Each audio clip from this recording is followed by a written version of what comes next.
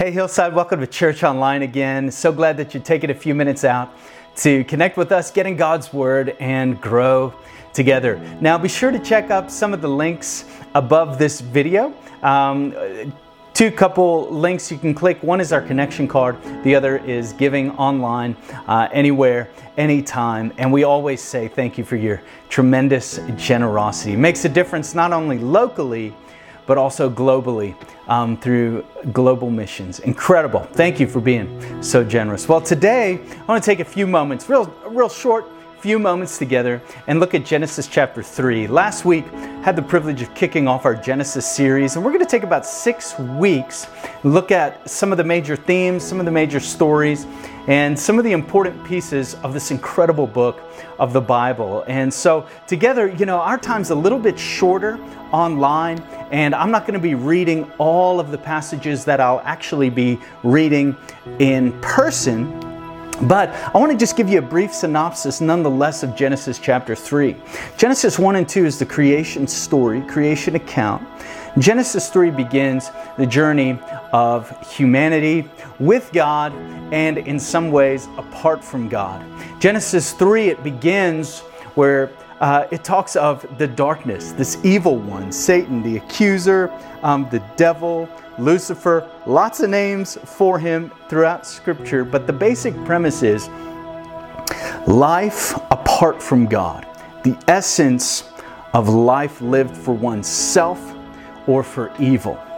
And I do believe the devil's a person, make no bones about it, but I don't want to limit our discussion just to a serpent. I want you to begin to see what the serpent does. The serpent is this embodiment of darkness. It's an embodiment of sin. It's the being of the enemy, the devil, who disguised himself as a serpent in this story. And here's his main aim. It was his main aim in Genesis, his main aim throughout Scripture, and his main aim in our lives. He wants distance between God and us. He thrives when we're not living near or close to God, where we're not living what we can understand to be the Eden way of life given to us in Genesis 1 and 2. So the end game, the destination for the evil one, is distance between God and humanity, as well as, I would say this, humanity and humanity. He doesn't like when we're getting along with others, when unity, when vision and purpose and planning and movement is in one direction. He hates that, especially when it's the kingdom of God.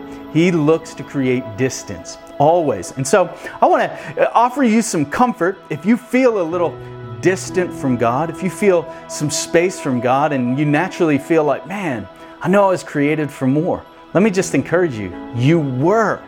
And as I'll share at the end, it's not hard to get back into the presence of God.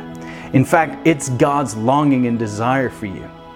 But Genesis 3, it introduces us into the devil, into the one that operates the darkness. And it's a fun, and I don't want to say fun, it's a bit of a unique story where the enemy comes and he deceives Adam into eating, or Eve, who passes it on to Adam, into eating fruit that God said they should not eat. And it has pretty dramatic consequences for their lives.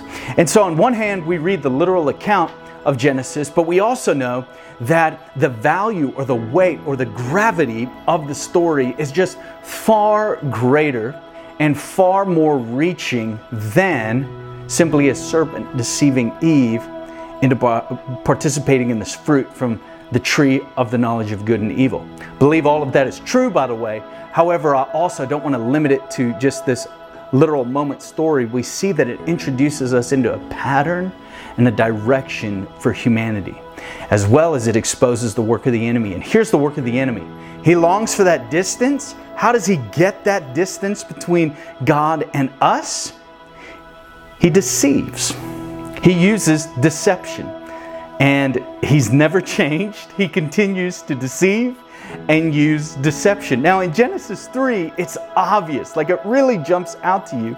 And here's a couple ways that it does it. The serpent comes along and he talks to Eve, and here's what he proposes.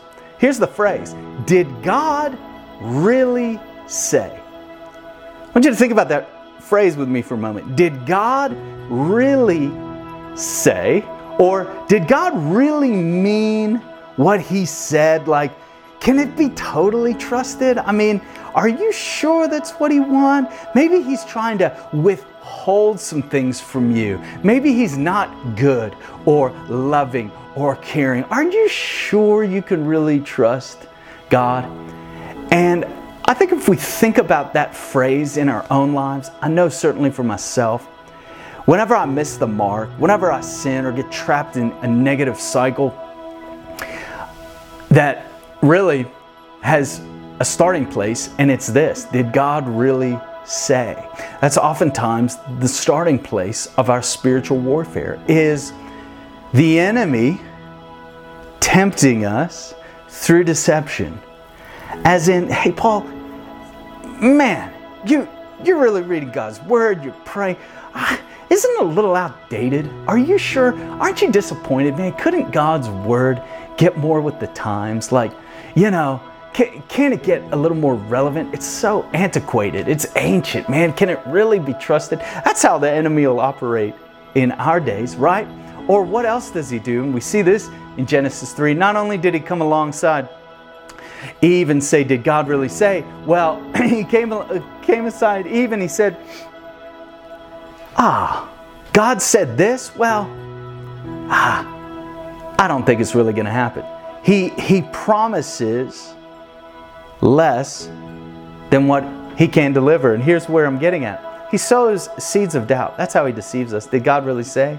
But then he also sows false promises.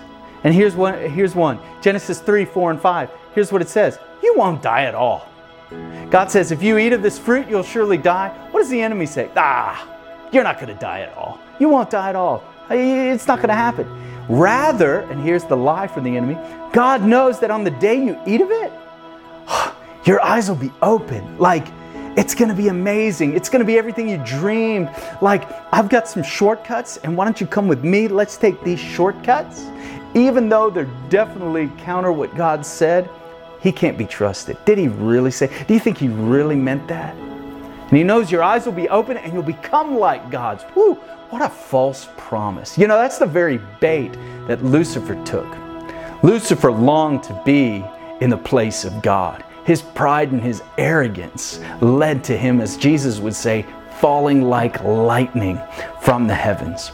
He knows he can never be near or close to God.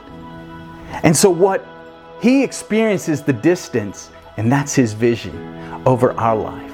He longs to deceive us into creating distance, and he uses it by creating discord. What I mean by discord is that distrust, that seed of doubt, to no longer trust God's word, no longer trust His ways. You'll probably see it in the current climate we live in.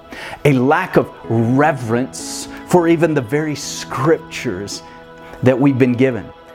And that lack of reverence for God's scriptures can often lead to a lack of reverence for God's Spirit. And so when people have felt an impression or prompting of the Holy Spirit, the enemy loves to attack the seed of what God has spoken. He begins to fracture our ways of thinking, and we get caught up in a less than way of living. John 10:10 holds two promises. Jesus exposes the work of the enemy. He says he comes to steal, kill, and destroy. But then Jesus says, but I have come that you might have life, abundant life. That's God's promise. That is Eden, Genesis 1 and 2. That's where we see Adam and Eve. But the enemy can't stand it. So what does he do? He deceives, uses deception to create that distance. And this happens for us. It can happen to each of us.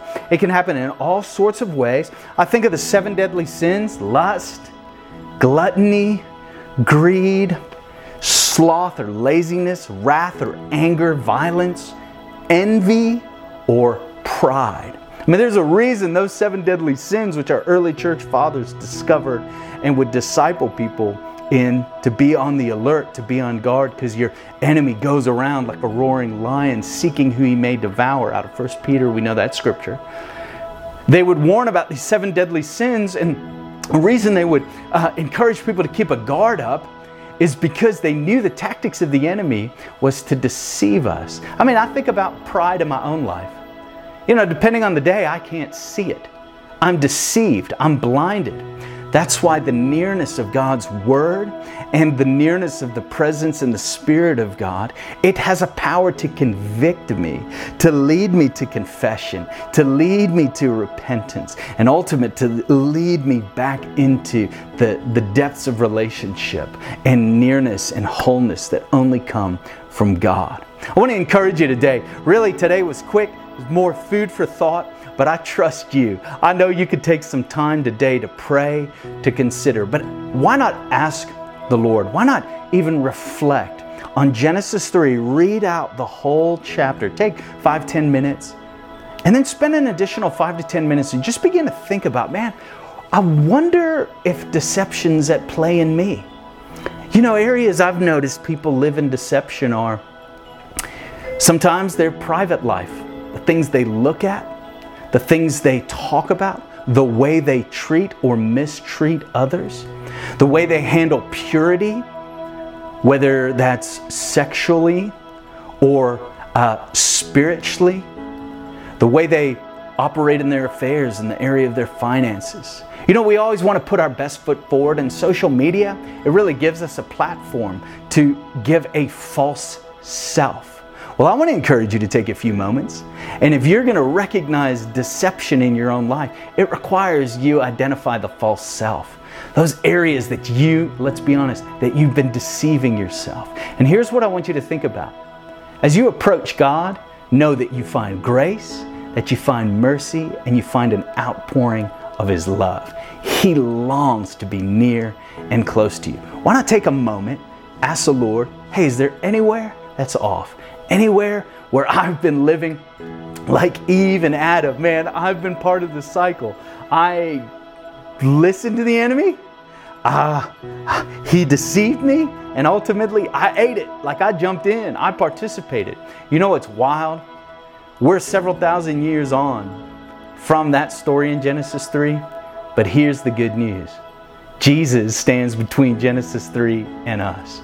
That He bore on the cross all of our sin, all of our shame, and He now leads us into relationship with God the Father. So I want to encourage you, stand on the blood of Jesus, stand on the Word of God. Don't be afraid to let the Holy Spirit examine your heart, examine your motives, and then step in to all that God has for you. Let me pray. God, again, thank you for your Word.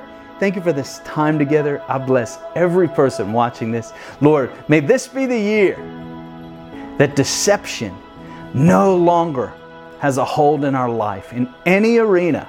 And God, may we step into all that you have for us, God. May we start families. May we be individuals, Lord, that live in cycles of wholeness, live in cycles of truth, and live in cycles of nearness to God and His local life-giving church. We ask this and I pray this for all your people in Jesus' name.